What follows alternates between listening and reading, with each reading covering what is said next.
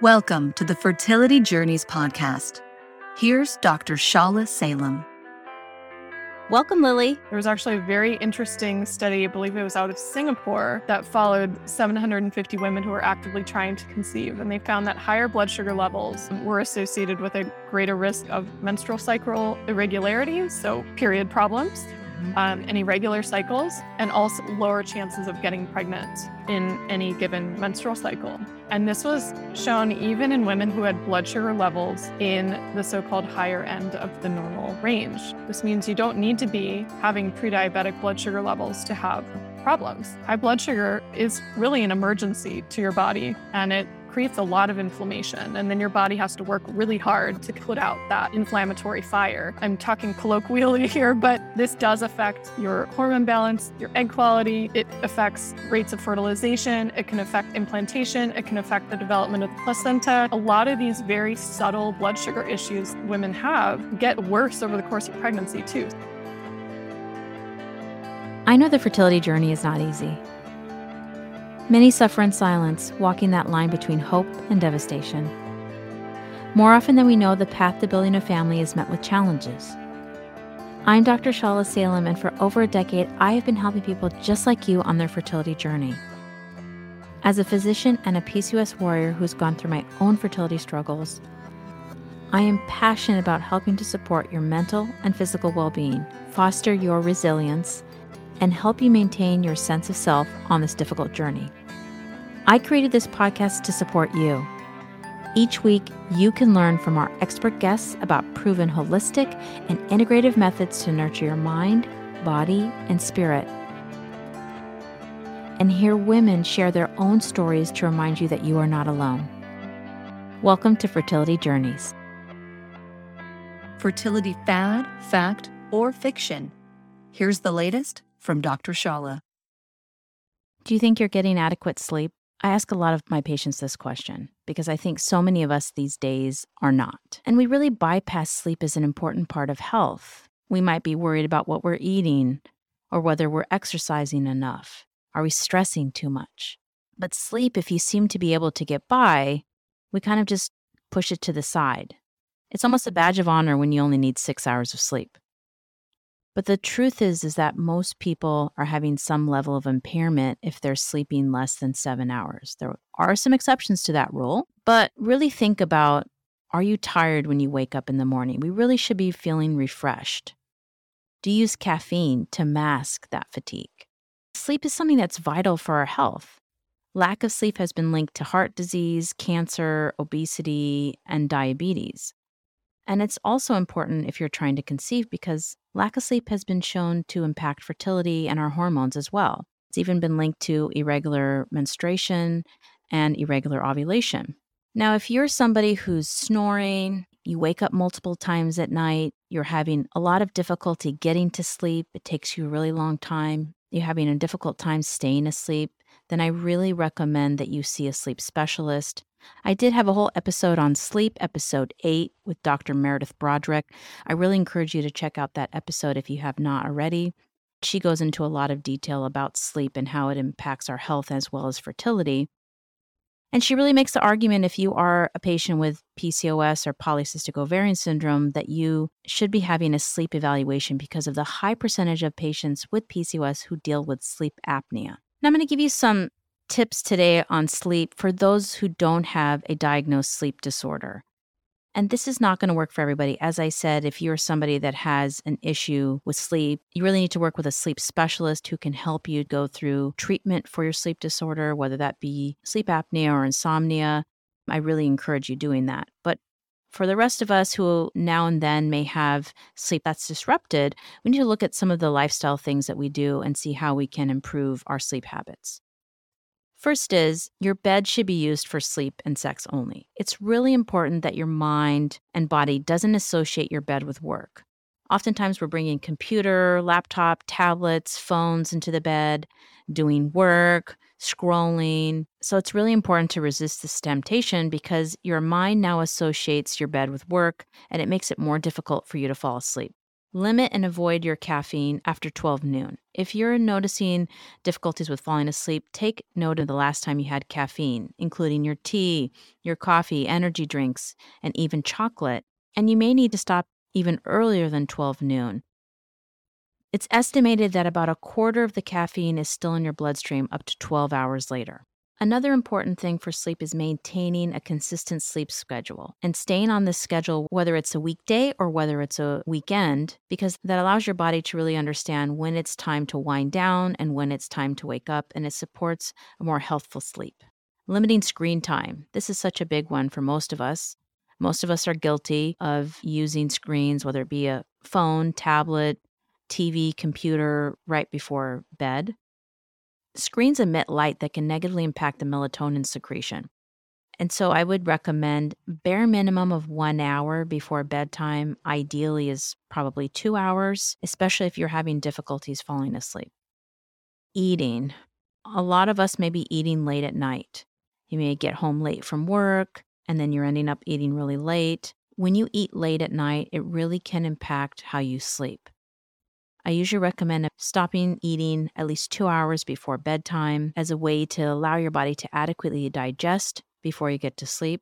Sometimes you may need to look at specific foods you're eating, whether they be spicy or acidic or fatty, and it may make it more difficult if you're eating those closer to bedtime. And last thing is develop a relaxing evening ritual.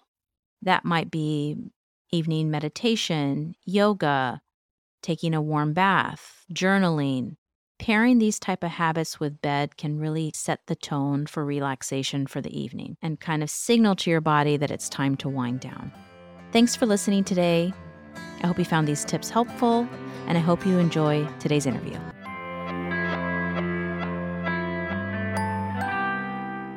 One of the most common questions I get from my patients is, what should I eat when I'm trying to conceive? I'm so excited to have my next guest speak with us today. Lily Nichols is going to break down the research for us. Lily is a registered dietitian, certified diabetes educator, researcher, and author with a passion for evidence-based prenatal nutrition.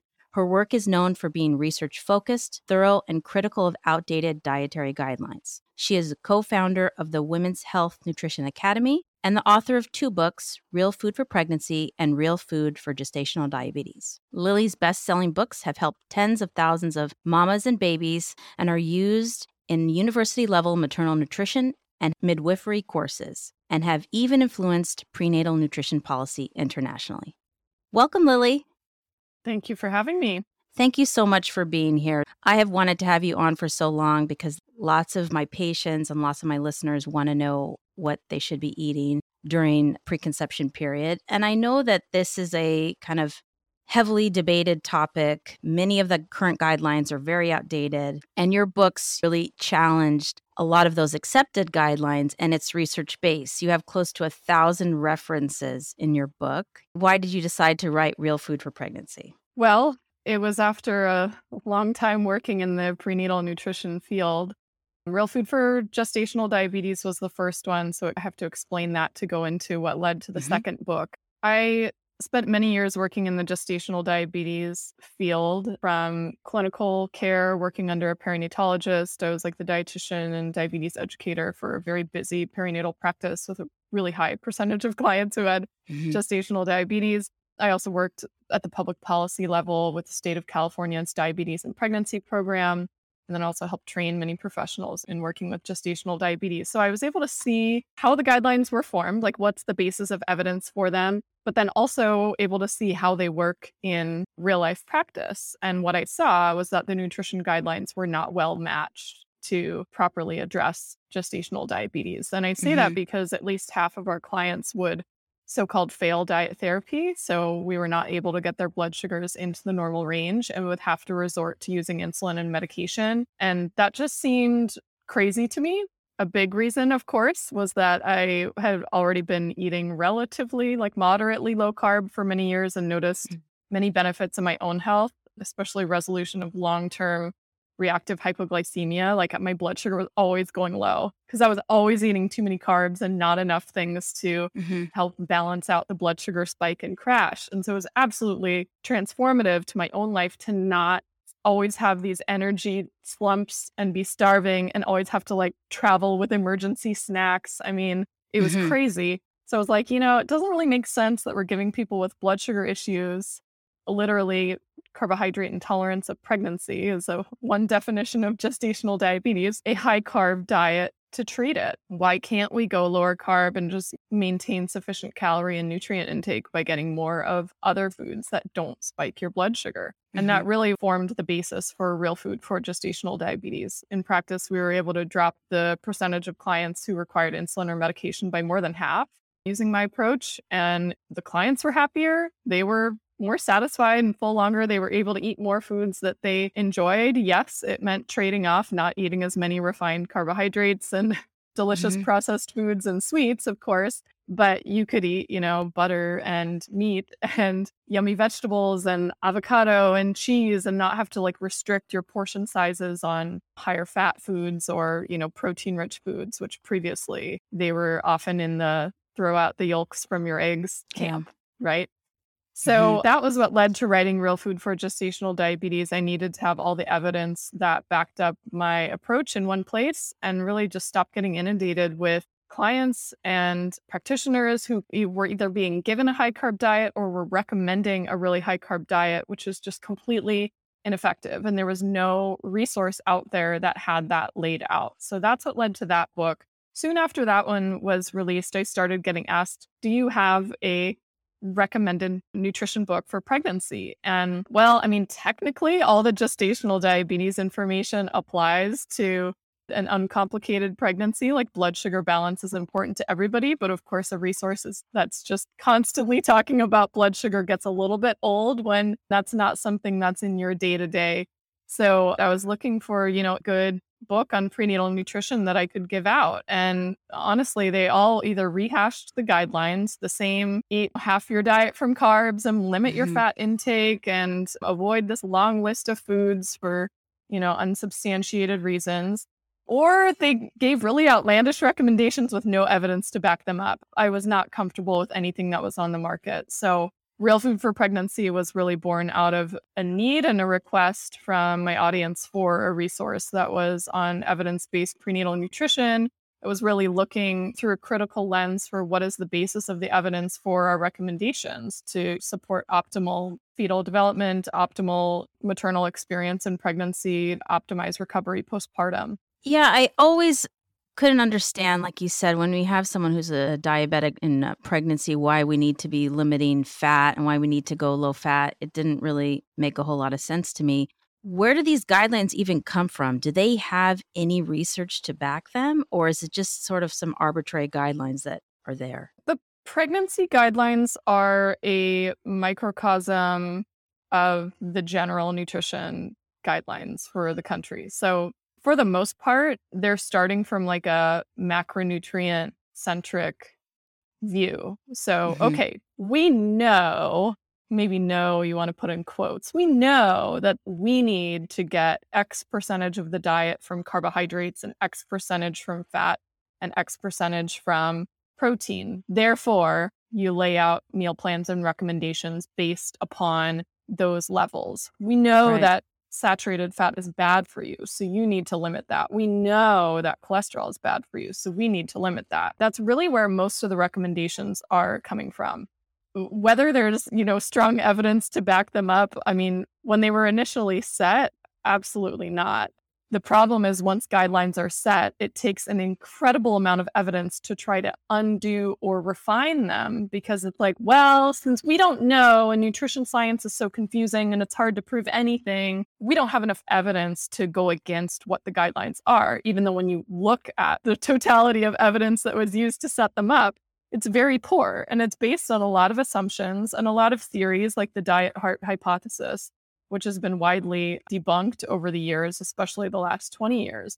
But here we are. We're still in a scenario where the recommendations say to get 45 to 65% of your calories from carbohydrates. They still tell us to limit our saturated fat intake. Based on what, So it's very challenging. And that's part of the reason I like to take a micronutrient-centric approach where you start from looking at providing sufficient vitamins and minerals, in other words, micronutrients, that we know are required for optimal pregnancy outcomes, and then create a good tasting meal plan, realistic meal plan based on emphasizing those nutrient dense foods, and then just look at where the macronutrients fall. And no matter how you slice it, the macronutrient ratios end up very different from the conventional meal plan, in that you're going to have more protein, you're going to have more fat, and you're going to have less carbohydrates and better quality carbohydrates than our guidelines, which say get half of your grains whole is just fine, which means half of your grain intake can be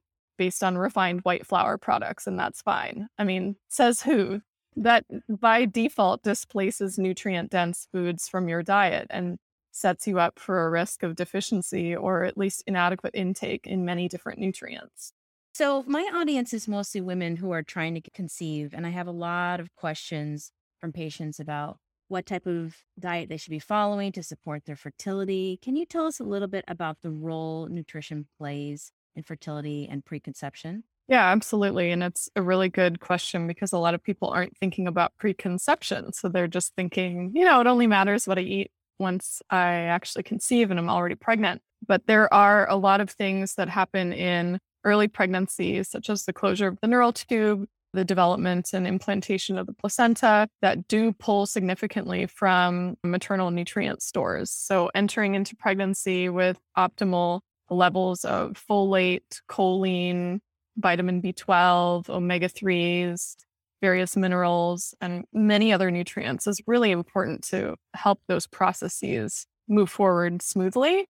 In addition, over the course of pregnancy, you're going to become depleted over time in nutrients. Your body will continue to pull nutrients for baby's development, and then you'll have recovery after birth. And if you're breastfeeding, you pull additional nutrients to continue to transfer those to baby. Just now you do it via breast milk, right? So if you can enter into pregnancy already nutrient replete, you're much better set up for all of these processes going well and not coming out at the end of it 2 years postpartum feeling super depleted. Yeah, definitely. I really agree. And a lot of times, like you said, people are not really thinking about that. We oftentimes think about nutrition once someone is pregnant, but it's really important to start the process, just as you said. And there is evidence that also talks about nutrition being supportive of optimal egg and sperm quality. Can you talk a little bit about that? Yeah, absolutely. So eggs take at minimum about 3 months to fully mature before you ovulate. And then if it gets fertilized, of course, that will eventually start your pregnancy if it implants and everything goes well. The process of, sperm creation is about 74 days, so a little shorter than egg quality. But again, it's several months. So leading up to pregnancy, if you can optimize the quality of sperm and egg, it will optimize your chances of conception, whether it's conception naturally or if you're using any sort of assisted reproductive technology. Better quality egg and sperm predicts typically better pregnancy rates and pregnancy outcomes. Yeah, and there is evidence also that talks about how our nutrition or lack of it can affect the epigenetics of offspring for multiple generations. Absolutely. Yeah, we have a lot of data on epigenetics now. Of course, I'm often looking at it from the pregnancy perspective, right? What's the in uterine environment for the growing baby, and how do maternal blood sugar levels, for example, impact baby's risk of diabetes or obesity later in life? How do choline levels impact baby's brain development? How does, anemia or vitamin B12 deficiency, or you name it? Some of these things can have really long lasting consequences. Like with the choline research, we often do a lot of animal trials leading up to human trials because animals have shorter lifespans, and you can also intervene. It's arguable whether it's ethical or not, but you can provide a very nutrient depleted diet without the human ethical concerns of depriving a mother of sufficient nutrients for her baby, and then look at what are the consequences in generations of offspring after the fact. So if you intervene with a choline deficient diet in rats, for example, there are negative effects on brain health leading all the way into late adulthood, like a higher likelihood of dementia and Alzheimer's type scenarios in rats, of course, but nonetheless.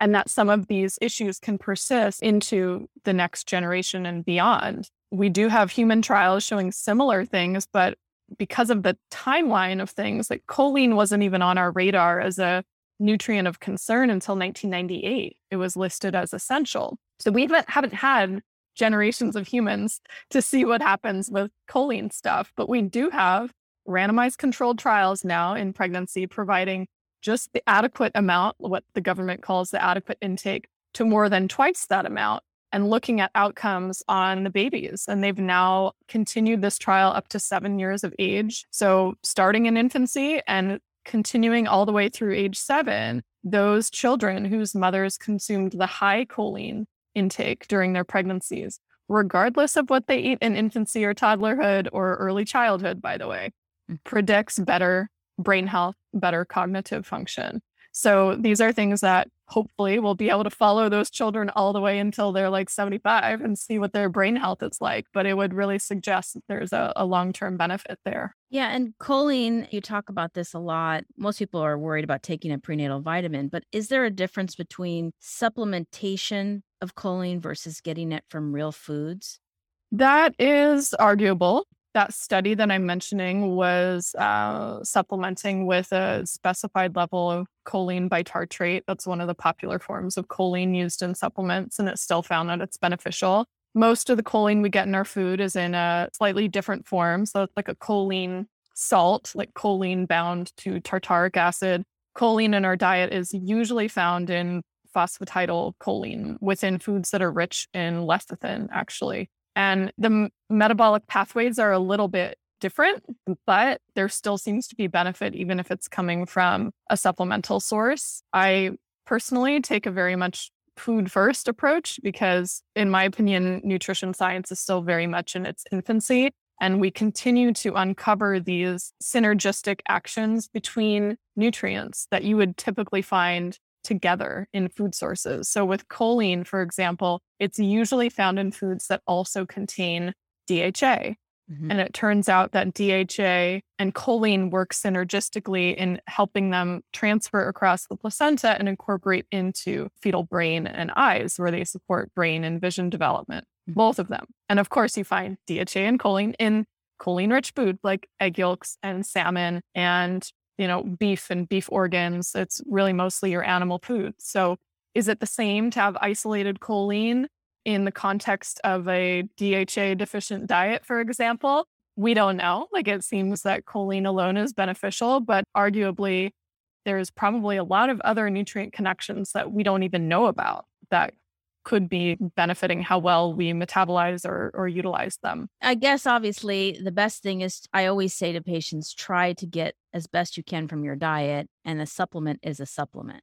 It's not a substitute for all you need. Obviously, our diet is the main thing. What do you try to focus on with selection of a prenatal vitamin? How do we know what to pick?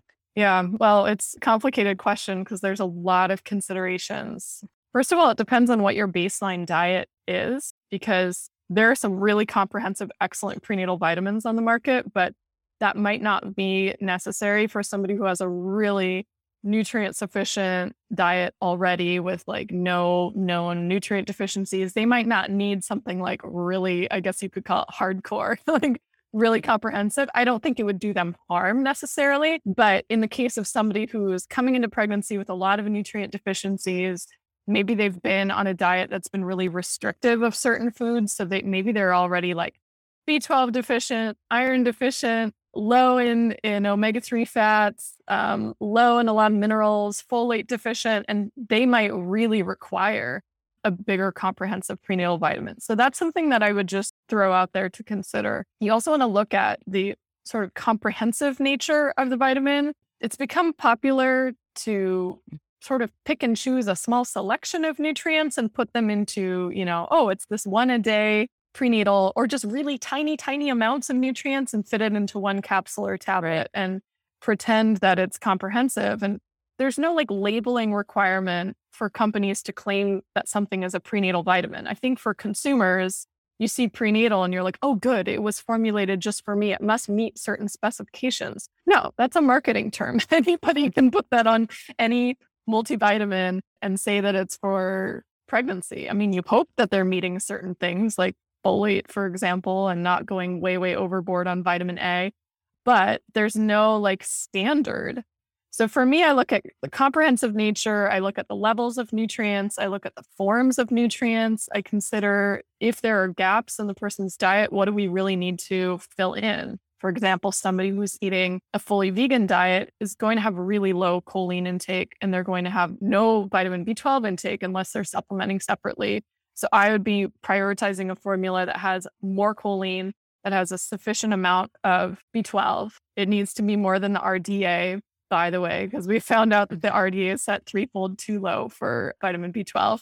And then in vegetarians and vegans, you often need many, many more fold the RDA to correct for or prevent a deficiency. So I'd be looking at like a high B12 formula for that scenario, maybe a formula that also includes iron, whereas sometimes I usually look at iron as something that can be added supplementally as needed, but I don't recommend it across the board. Many do not require a separate supplement if their diet's sufficient and they're not anemic. So those are the kinds of things that I look for. And I will just say from consumer perspective, you're usually looking at a product that has no less than 3 capsules per day for it to be anywhere close to comprehensive. I've never seen a 1-a-day prenatal because it's impossible to physically fit some of these bulky nutrients into such a small capsule, particularly your choline, which is very bulky, and minerals.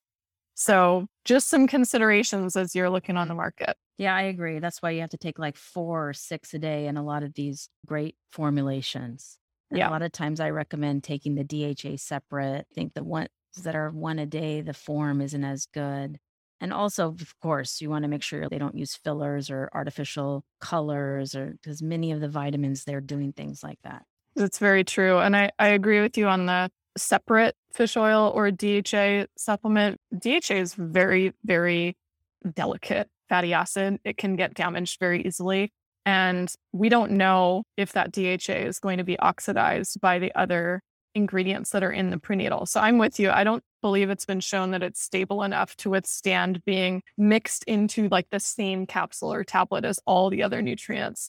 Some of those companies have like packets that'll have the vitamin and then like the fish oil, little soft gel separately. I don't see a problem with that, but I don't like mixing it into the same formula as the vitamins and minerals personally. Yeah, I agree. Now that we're talking about DHA, I want to talk to you a little bit about DHA and seafood preconception. I think oftentimes people are nervous about eating seafood, eating fish because of perhaps mercury toxicity. Can you talk to us a little bit about the importance of seafood in the preconception diet? Absolutely. So it's funny. This is a topic that I very recently was looking at. So it's good timing here. Seafood is actually like a very nutrient rich food, and it provides a lot of nutrients that are not always as readily found in the diet in other places. So DHA is one example. Seafood is by far the highest source of DHA. In addition, iodine, selenium,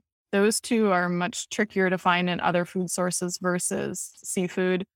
And seafood intake is actually quite low in the US. The average American woman is eating only about 3 ounces a week and only getting like 60 something milligrams of DHA a day as a result.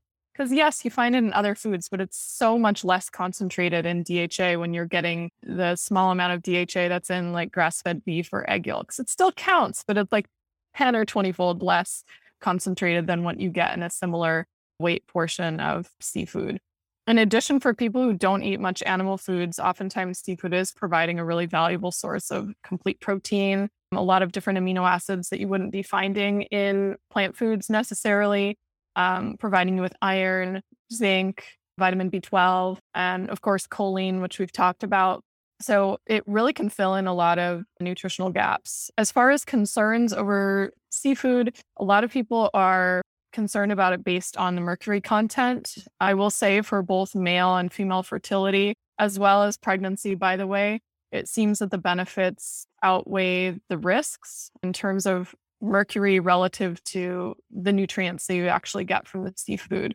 So for example, we've seen like better ovarian reserve parameters in women who eat more seafood and more omega-3 as a result, despite them actually having higher measurable levels of mercury. Same thing for men. better sperm parameters, even though they have greater mercury intake from eating fish. And by the way, for pregnancy, just for completeness sake, we see better cognitive outcomes in infants of mothers who ate sufficient amounts of seafood, 12 ounces or more per week, compared to those who eat none. And again, this is despite the higher potential mercury exposure. Some of that is because a lot of seafood is high in selenium.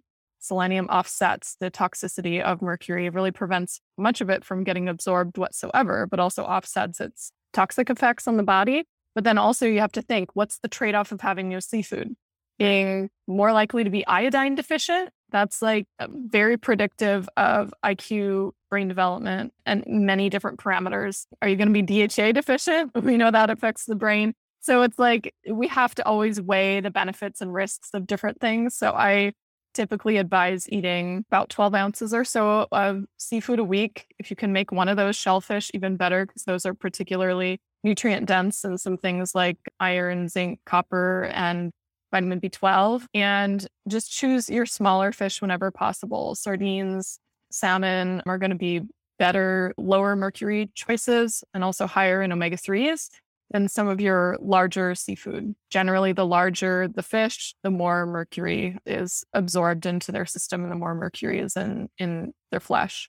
I think that's great advice that we don't need to be so fearful of seafood because there's a lot of options that are smaller fish. It doesn't mean you can ever eat tuna, but perhaps limiting that more so and eating more of the smaller fish. One of the problems with those who are following a vegan diet is missing out on DHA. Can you talk a little bit about issues with the vegan diet and perhaps is there something that they could substitute, maybe not as good as DHA, but things that we can use in lieu of? There is a plant form of DHA that you can get. So there are algae-based DHA supplements where they specifically grow the algae in a growth medium and conditions that optimize the DHA production by those algae. So that is an option, an algae-based DHA. Is it the same as what you get in seafood? Well, it doesn't have the choline with it. Oftentimes it doesn't have or is low in the other omega-3 fat called EPA. Turns out EPA and DHA, they always co-occur in animal sources of DHA, by the way. So all your seafood always has EPA and DHA together. It appears that the two of them enhance how much of those cross the placenta. So they do seem to have some sort of a synergistic action. I still think if you're vegan and that's the only source of DHA, it's absolutely better than nothing. I don't know if it's 100% comparable from all vantage points. If you're only going to be measuring like levels of DHA in the body, then I'm sure it's fine. But would it be optimal for all of the other parameters? Maybe, maybe not. And that's always a consideration, is that nutrients are often found in different forms or combined with different nutrients when you're getting them from whole foods. I will mention really quickly as just this one little odd caveat, is there are some vegans who will eat bivalve shellfish. They're vegan for ethical or animal rights reasons. Bivalve shellfish, so oysters, mussels, clams, they do not have a central nervous system, so they do not feel pain. They do not have a face. And so for people who make their dietary choices for that reason, sometimes they are willing to add those in. And if you look at bivalve shellfish, I actually have an article coming out on that soon. It's off the charts high in several nutrients that are often low on a vegan diet. Can have actually comparable levels of DHA to salmon. It has really high levels of highly absorbable iron, zinc, and copper. Great if you're prone to low iron or anemic. Also really high in B12. It's a really valuable addition if you're like hardcore, not going to change your diet, but you want to get that food sourced DHA and some of those other nutrients. It's a really, really excellent option. Yeah, because there's a lot of things that you can miss out on. I know you talk a little bit about that with the vegan diet. And there are some people, we understand that that's what they're choosing and they may not be able to change their diet patterns. What are some other things that we should be concerned about for those who are following a vegan diet preconception? Some other things to keep in mind are, first of all, many other micronutrients that you might not be thinking about. So we've already touched on B12. B12 is really only available in its absorbable, usable form in animal foods, no matter who tells you that you can get it from algae or whatever, unless it's a fortified form of B12. You're only getting it from animal foods. So that's something you definitely would want to be supplementing with. There can be nutrients that are not provided in sufficient concentrations in plant foods. Choline is a great example. I've never seen a vegan diet that has sufficient choline. Even if they're basing their diet on all of the richest plant sources of choline, the concentrations are too low for it to be feasible. Just to give you like an example, egg yolks are one of the richest sources of choline. It would take you 2 cups of beans. That's considered an excellent vegetarian source of choline. 2 cups of beans, cooked beans, to equal the choline content of a single egg yolk. Right. It's really hard to get down more than, well, first of all, anyone can get 2 cups of beans in a day, but more than 2 cups of beans in a day, that's going to be challenging. And that's only getting you maybe a quarter of the way to the amount of choline that your body needs every single day from like a minimal standpoint. Some other nutrients would be like glycine and several amino acids that are only found in animal foods. Vitamin K2, unless you're eating this highly fermented soybean product called natto, you're looking at animal sourced foods for that. You can have issues with nutrients not being as well absorbed, like iron and zinc. You really only absorb very small amounts of plant-sourced iron and zinc because there's often many different nutrients in there, or some people call them anti-nutrients, that impair your absorption of them. And then there's differences in the forms of nutrients found in the diet. So we talked about DHA. A lot of people think you can get omega-3s from flax seeds, chia seeds, walnuts. It's in a different form. And that form, called ALA, is converted at a very, very low percentage into DHA, like 1% to 3%. You become deficient in DHA over time if you're never consuming any actual DHA. You cannot convert enough. Same with vitamin A. You cannot get preformed vitamin A in plant foods. It comes as beta carotene or carotenoid. Right. And the conversion rate is very, very low. And a lot of people have genetic defects in their ability to convert. And some people who have some of these genetic variations, they're only producing 9% of the expected amount of vitamin A from intake of beta carotene. And therefore, they're very prone to deficiency if they're not getting a preformed source. Some of these things can be made up with supplements, of course, but it starts getting really complicated really quickly. And they're all things worth considering.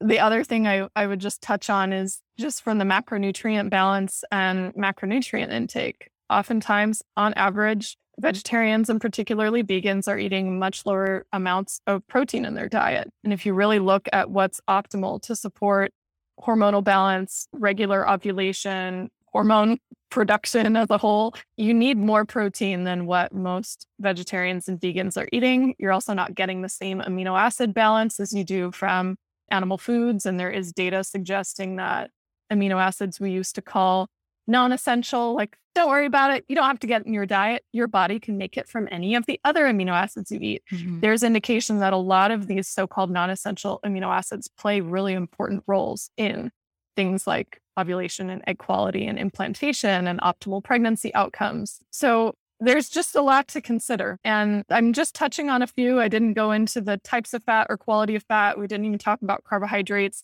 But the biggies for me are insufficient micronutrient intake and the tendency for deficiencies in many of those, as well as insufficient and imbalanced amino acid and protein intake. Those are the 2 big ones that are really hard to reconcile. And supplements only go so far, particularly on the non-essential amino acid conversation. Right. So definitely, although you, like you're saying, you can't really make everything up with supplements, but if you are a vegan, you really need to be looking out for B12, choline, DHA, and vitamin A. Those are all, and iron. Yes. You need to make sure they're in your prenatal, and it is a extensive prenatal that's going to help you. Now, on the flip side of the vegan diet, we have a lot of people that are going on a keto diet now. It's become extremely popular. And I do think there are ways to do a keto diet more healthfully, and there are ways to do it maybe not as healthfully. What are your thoughts on the keto diet and those patients who are trying to conceive? Well, I think you have to pick and choose the right scenario and like phenotype of person or clinical case to decide whether a ketogenic diet makes sense. From a dietitian standpoint, it's a little challenging for me just because definitions of what a ketogenic diet is have been very blurred. If you go back to 10, 20 years ago, before ketogenic diets were very popular, For the most part, it was like reserved to very specific, usually neurological conditions like epilepsy. And it was very strict. It was like a protein deficient, extremely low carbohydrate, extremely high fat diet, like 90% of your calories coming from fat. So from that standpoint, if you're talking about that for optimal fertility, it's definitely not going to cut it. Nowadays, there's a lot more sort of maybe moderate ketogenic diets that aren't so ridiculously high in fat, maybe 70%, 75% of the diet coming from fat, low carb, but sufficient protein. And that's a different scenario. And there are clinical situations where that makes sense. For example, in the case of highly insulin resistant PCOS, there have been many, many different studies done, randomized controlled trials and controlled feeding studies where they allocate a certain number of people to eat a standard diet or whatever, and then the other group eats a ketogenic diet, and you look at the outcomes. And when it's well planned and it's the right scenario, somebody who's highly hyperinsulinemic, has a lot of weight to lose, ketogenic diet often fares really well, helps lower insulin, improve insulin sensitivity, improve blood sugar parameters, lipids, lower androgens, and seems to have like a positive clinical outcome. That said, there have also been studies that aren't so strictly low carb. They're just a little more moderately low carb, high protein, that have some similar and beneficial effects. And one of the things that I see as a commonality between the two is you are often increasing protein above what the person typically eats, and you're often reducing carbohydrates, especially the refined processed carbohydrates. And those two things combined seem to be really beneficial. That said, any diet can be done, higher quality or poor quality. I've seen people eat ketogenic diets that are, as long as it fits your ketogenic macros, it's like everything is based off of some processed keto bar or keto shake, or they're hungry and instead of eating normal food, they're going for some odd keto snack item. So you can do keto well. You can do it based on vegetables and eggs in the morning, still including nuts and seeds and not going so strict on carbs that you're like cutting out kale or worried about the carbs in an avocado, for example. You can do it in a way that's balanced, but I also don't know that that level of dietary restriction is often necessary. I often find we're able to accomplish quite a bit with just sort of a moderately low carb, better quality carbohydrate, sufficient protein diet. So I'm not anti-keto, but I'm also not like everybody needs to do a keto diet. Use it for a clinical scenario where it makes sense.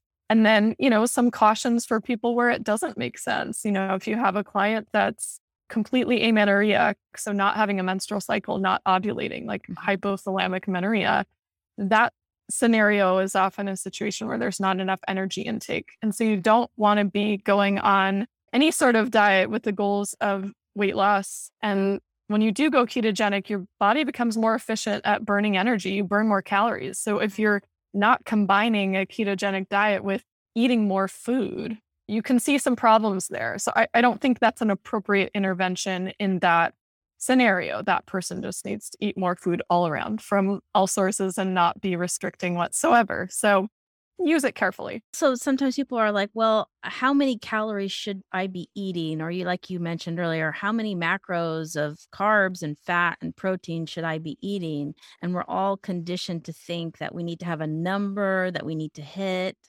Why is that not really the answer? Well, a lot of times it drives disordered eating behaviors, first and foremost. Second of all, our bodies are not calculators. We're not machines, and our energy and nutrient needs are going to vary somewhat day to day. Mm-hmm. So especially from a caloric standpoint, I have never counted calories with a client. Very, very rare scenarios might I do a more detailed dietary analysis and assess caloric intake. And that's usually from the standpoint of, are they eating enough food? And if somebody's eating an excessive amount of food, I often don't need a caloric count to tell me that. And it's often a matter of improving diet quality and improving the satiety factor by upping protein, decreasing the processed foods and putting in its place better quality foods over time as a matter of like substitution. that their appetite naturally regulates and they eat less. So I reserve the counting to specific scenarios. I think a lot of women are under eating protein. And so sometimes I think it's helpful to do a couple days of a dietary analysis as a means of assessing, are you eating enough protein? Occasionally, when it's in a scenario of somebody who has known blood sugar or insulin issues, in addition to looking at protein, I might want to see where their carbohydrates are at. Is it really like over the top for their body's needs relative to their energy levels and weight goals and all of that or not? But I almost never look at calories. Yeah, almost never. I totally agree because I think people are so stuck on they need to eat this many. And I'm sort of the opinion if you eat real food that's unprocessed, less packaged, all of that, it's going to more naturally fall into place rather than Absolutely. trying to get into a certain number or being like it's bad if you go a few calories over because you ate too much fruit or a vegetable or something like that. Absolutely. I work with a lot of patients who have PCOS. I see many patients that fall into the pre-diabetic category and they kind of are just ignored. Well, you don't have diabetes yet. We don't really need to worry about it. You're not diabetic and nobody really talks to them about diet. And that's regardless of their weight. I think that practitioners often tend to look at those who are thin and think, well, that patient, she's not going to have a blood sugar issue. I've picked up many diabetics who are thin and some that are quote unquote overweight, but they're not diabetic. And so why is it important for everyone really to look at their blood sugar balance? I'm often talking about blood sugar because it affects everything. So from the very basics of your quality of life and energy and ability to concentrate and focus and be productive, blood sugar balance plays a massive role. So is your blood sugar spiking and crashing after meals, or is it a slight rise and then a gentle decrease back to baseline? In the first scenario where you have a spike and a crash, you're not going to feel very good when your blood sugar is spiking usually. And then when it crashes, you're going to feel tired, lethargic, have foggy thinking, probably be really hungry. And then you get that physiological signal to eat something that'll raise your blood sugar right away because this is a big emergency for your body. So naturally, your body craves carbs. And then you just stay in this cycle day in, day out. As somebody who lived that way for many years, I can attest that it's not a great place to be. So if we're talking about fertility, that also affects your hormones as well and your chances of conceiving, even if your blood sugar is not in the diabetic or pre-diabetic range. There was actually a very interesting study, I believe it was out of Singapore, that followed 750 women who were actively trying to conceive. And they found that higher blood sugar levels were associated with a greater risk of menstrual cycle irregularities, so period problems and irregular cycles, and also lower chances of getting pregnant in any given menstrual cycle. And this was shown even in women who had blood sugar levels in the so-called higher end of the normal range. This means you don't need to be having pre-diabetic blood sugar levels to have problems. High blood sugar is really an emergency to your body, and it creates a lot of inflammation. And then your body has to work really hard to put out that inflammatory fire. I'm talking kind of colloquially here, but this does affect your hormone balance, your egg quality. It affects rates of fertilization. It can affect implantation. It can affect the development of the placenta.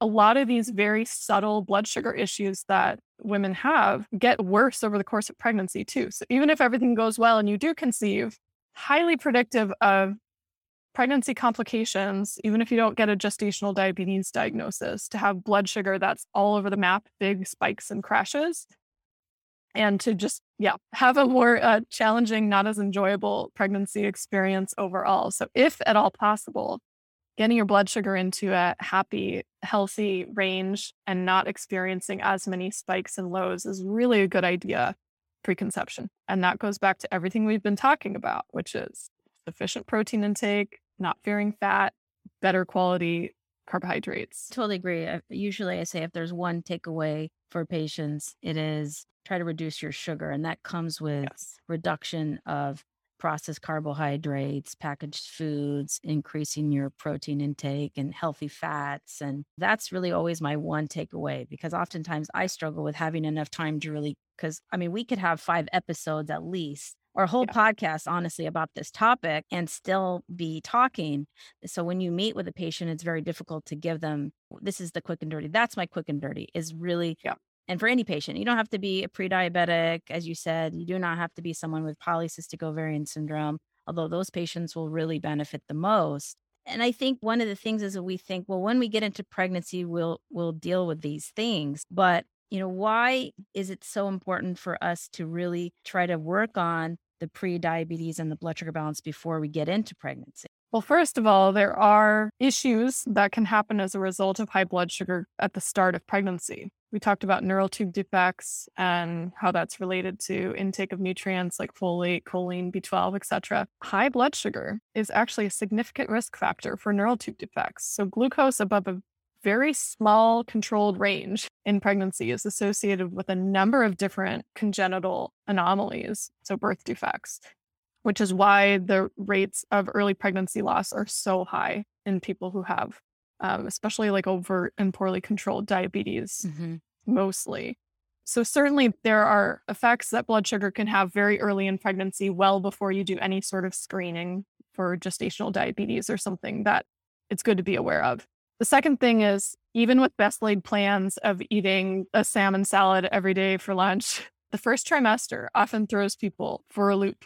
There's a lot of different things physiologically happening. And for many women, they're also experiencing nausea and food aversions during that time. And those usually make them less able to consume some of these healthier foods, especially some of their animal proteins, your vegetables. It might be a situation where, think about when you have food poisoning. This is how I was trying to describe it to my husband when I was in the first trimester. And granted, I didn't really have super severe nausea. I wasn't throwing up all day long or anything, but it was just this low level kind of rolling queasiness where you're just, nothing sounds good. You're not sure if it's going to feel good in your stomach or not. You're not sure. That might make you throw up. That smell turned me off. You go to start cooking dinner. It sounded good 10 minutes ago, and now you're cooking and you can't finish cooking the meal. Somebody else take over. And by the way, I can't eat this. It's this very weird roller coaster. And so you might find yourself in a situation where you are not eating optimally for a period of time, and lean into it and do the best that you can. But if you're coming into pregnancy with these nutritional things kind of figured out and with nutrient stores, you can rest easy that it's going to be okay. And you're not going to be like worsening any pre-existing blood sugar issues if you are surviving on carbs for a period of time. That said, trying not to have carbohydrates all by themselves in the first trimester does often help mitigate some of that nausea, but you are likely not going to have as balanced of an intake for a period of time. And you want to accept that and not be fearful of it if that happens for you. One of the really common questions I get asked by patients is there's a lot of go dairy free, go gluten free if you're trying to conceive. I wanted to talk a little bit about those ideas. Is that something that everyone needs to do, or is that something that only certain people need to pay attention to, and your thoughts? Well, from the dairy perspective, we do have a fair amount of research suggesting that higher fat dairy products are actually associated with better fertility, improved fertility. And this could be many reasons. Dairy tends to be a really good source of vitamin A, which supports egg quality and ovulation, iodine, riboflavin, which helps with your folate metabolism. Nobody ever thinks about riboflavin, but that's the cofactor for the MTHFR enzyme. So that'll help you convert folate into its active form and be useful.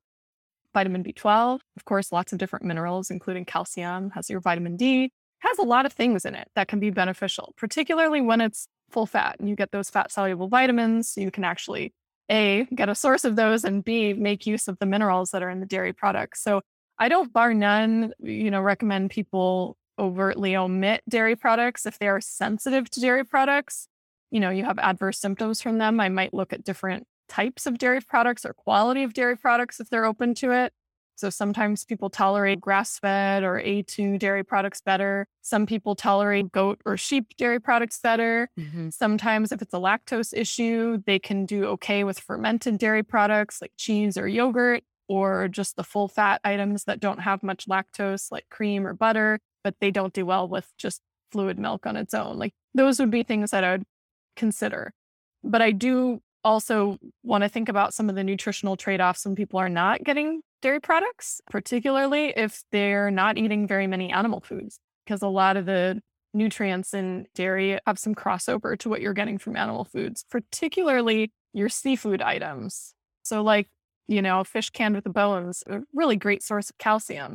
If you're not doing dairy products, that's really your most bioavailable calcium option. Yeah, you can get calcium in certain plant foods, but the absorption is so poor that I would be looking at something like that, right? You're not doing dairy products, but you also don't eat fish. Okay, well, now we probably really need to think about seaweed to get your iodine. It starts getting kind of whack-a-mole for the nutritional issues that can come up. So I usually instead try to get creative and see if we can make it workable. Obviously, there's situations with allergies and whatnot that it's not workable. And there are, of course, things that you can do to still keep the diet balanced. As for gluten, it seems like the last 20 years, we've seen a very interesting bell curve. And everybody taking out gluten, I was one of them, and then people slowly adding it back in. First off, grains are not the most nutrient-dense food, and therefore, I do think it's possible to have a complete diet without having grains in your diet. And that, since gluten is only found in certain grains, that would automatically be a no gluten diet. That said, they are delicious and they can be prepared in ways that are a little better tolerated. So as long as you're not in the camp where you have known inflammatory issues caused by gluten, like you have celiac disease, you cannot tolerate gluten whatsoever, of course, it should not be part of your diet. If you have certain autoimmune issues, I think it's arguable still in the research on whether you want to take out gluten or not, but it's certainly an option. And in that case, you can, if you want to still include grains, there are many gluten-free grain options that you can have. That would be sort of a 1-for-1 carb source and relatively similar in micronutrients. Or you might choose to do a low grain, no grain diet and get your carbs from root vegetables, starchy vegetables, winter squash, fruit, vegetables, really, instead of doing it from grains. Legumes, I guess, would be another pretty major source of carbohydrates. So I don't think either of them are necessarily required. I don't think either of them are necessarily foods where if you take them out, it's going to cause a problem. Grains less so risky of causing a problem than dairy products. But you just want to be smart about what's taking the place of those foods when you take them out. Is your diet still nutritionally balanced? Maybe it's better balanced, but just think about those things. I don't want patients to be fearful of, oh my goodness, I have to take out dairy, but I really like dairy. I mean, some people enjoy having yogurt. And I would say if you're going to do yogurt, and as we said, full fat is the way to go because a lot of women are doing fat-free yogurt, non-fat yogurt. So full fat is really what the data shows us is beneficial for fertility. And real yogurt, not the yogurt that is like, the fruit yogurt with, I don't even know if it's yogurt, but, sugared yogurts. We're talking about unsweetened yogurt. And so if you enjoy that and you can tolerate that, I think that it's beneficial. We see that in the Nurses' Health study that there is evidence that full-fat dairy is supportive of fertility. Absolutely. I'd agree with that. There's a lot of data on Mediterranean diet. And I know the problem with quote unquote Mediterranean diet is there's many different ways to approach a Mediterranean diet. What are your thoughts on Mediterranean diet for supportive fertility? Why might we be seeing this? The one commonality in Mediterranean diet, because there's many different countries that border the Mediterranean Sea and are technically would be in the region of the Mediterranean. And there's a lot of dietary patterns that are, encompassed in this very Western interpretation of what we call a Mediterranean diet. I'll say that first of all. But the one commonality is that it's low in processed food. And they're often cooking from scratch. So by taking out the processed foods, you make more room, no matter how you slice it, for more nutrient-dense foods. I think that is the ultimate benefit of the Mediterranean diet. I don't know if you saw this research paper, but they looked at the average caloric intake in an average American diet, and 58% was from ultra-processed food. So ultra-processed foods are things that have 5 or more ingredients. Usually the main one is sugar. So it's things that are based on white flour, white sugar, high fructose corn syrup, refined starches like cornstarch and whatever, and then a bunch of additives. So Right. all your flavorings and colorings and whatever. So all of your really low quality white bread, low quality cereal, candy, sweetened drinks, donuts, that all fits into the ultra processed food category. And if that's more than half of our average diet, if you switch over to a Mediterranean diet, no matter what your interpretation is of a Mediterranean diet, it's going to be a net benefit. Like, we don't really have to try that hard to make an improvement over what's average for people. Oftentimes, there's also an emphasis on fresh produce as well. And there's a lot of different nutrients and antioxidants in fresh produce that seem to ultimately be beneficial to fertility for both men and women. I will say there's one caveat that a study recently came out showing that when people went onto a Mediterranean diet, they randomized people from a Western diet to a Mediterranean diet or an organic Mediterranean diet, so made from organically grown foods. They actually found pesticide markers via urinary pesticide concentrations were far higher on the Mediterranean diet that was from conventional foods than it was on the standard American diet. And of course, the organic Mediterranean diet fared the best of all. So of course, if you're doing super traditional, we didn't grow food via industrial farming standards with a bunch of chemicals. Traditionally, a Mediterranean diet wouldn't be providing a lot of pesticides. But if your diet suddenly starts including a lot of produce that's highly sprayed and highly contaminated with pesticide residues, that actually can have a net detrimental effect on fertility. I haven't heard any of the research address that yet because this pesticide study was fairly recent. But I think a lot of this comes down to quality, micronutrient density, and last consideration, maybe like where your food is grown and how is it grown? Is it affecting your toxin exposure via that route? Yeah, that's a difficult one because not everybody has access to organic fruits and vegetables. But I think a great way to try to look, if you can afford 100% organic, is to look at like environmental working groups work for, the Dirty Dozen or the Clean 15. That's a great way to start and try to select items off of there that are, lower in pesticide residue. That's really what I would recommend. There is evidence also looking at those who had enough folate, which folate doesn't only come from plants, it comes from also meat products. The women that had higher levels of folate, it actually helped those who had higher levels of chemicals like BPA. We saw that it actually was protective of the effects of BPA. So, there's a lot of benefit that comes from diet for your toxin exposure too.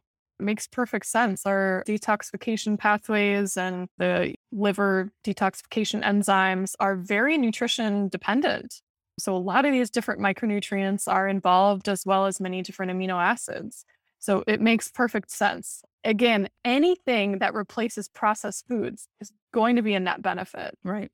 Whether they're organically grown or not, in my opinion, like regardless of that pesticide conversation, it's always going to be a net benefit if your nutrient intake is better. So your books are called Real Food for Pregnancy and Real Food for Gestational Diabetes. What is real food? My definition of real food is food items that have not been processed in a way that removes nutrients from them. So most people think of this just in terms of whole grains versus refined grains.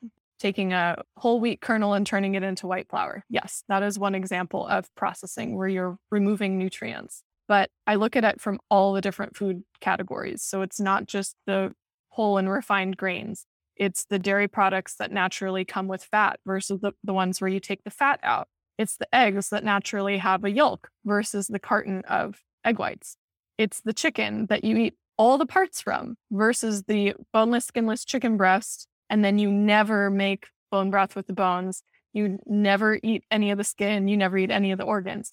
What this does is you have a different nutrient intake when you eat these foods that have been separated from some part of the whole. With eggs as an example, you take out the yolks. You're taking out most of the vitamins and minerals from the eggs. Yes, there's some in the whites, but all the choline, all the DHA, all the B12, that's all in the yolks. And you're throwing it out. So that's probably the biggest consideration, is just not having foods processed in a way where you take the nutrients out of it. But overall, my definition of a real food diet would encompass an omnivorous diet of both plant and animal foods, and really no restricting of things unless it causes a problem to your health, like not taking dairy out just because, but if it causes an issue for your health, absolutely make adjustments. Grains, same thing. If you tolerate them well, especially if it's like whole grain sourdough or something that's fermented, that like improves your, nutrient absorption, reduces the blood sugar impact of that, and that works for your body, great. If you need to be fully grain-free, gluten-free for some reason, we can make it work. But at the end, it's a diet that's based on mostly unprocessed foods and not a lot of the processed stuff. So it's just more nutrient dense. Thank you so much, Lily. I don't want to keep you. I could talk to you for the whole day, honestly, but this was so informative. I know that this is going to be so helpful for listeners. How can listeners connect with you? First of all, find me on my website. So lilynicholsrdn.com. On there, I give away the first chapter of Real Food for Pregnancy for free. I have 250 plus blog articles up there. We touched on some information from a number of them today. If you search protein, you'll find an article on protein needs in pregnancy. Yeah, there's many different articles up there. I won't go into all of them. So just take a peek there and use the search bar to find specific topics. You can find my books. They're both linked out there, so you can find where to purchase those. And then as far as social media, I'm most active these days on Instagram, and you can find me at Lily Nichols RDN. So same as my website. Thank you so much, Lily. I hope to have you on in the future. I really appreciate your time. Thank you so much. The Fertility Journeys Podcast. Thank you so much for listening today. If you enjoy the podcast, please leave us a review or tag us on Instagram at Fertility Journeys Podcast. This will help us to spread awareness and reach new listeners. Episodes drop every week, and you can learn more at fertilityjourneys.org. This podcast is for informational and educational purposes only. Please consult with your own physician, as information shared on this podcast is not a substitute for medical advice.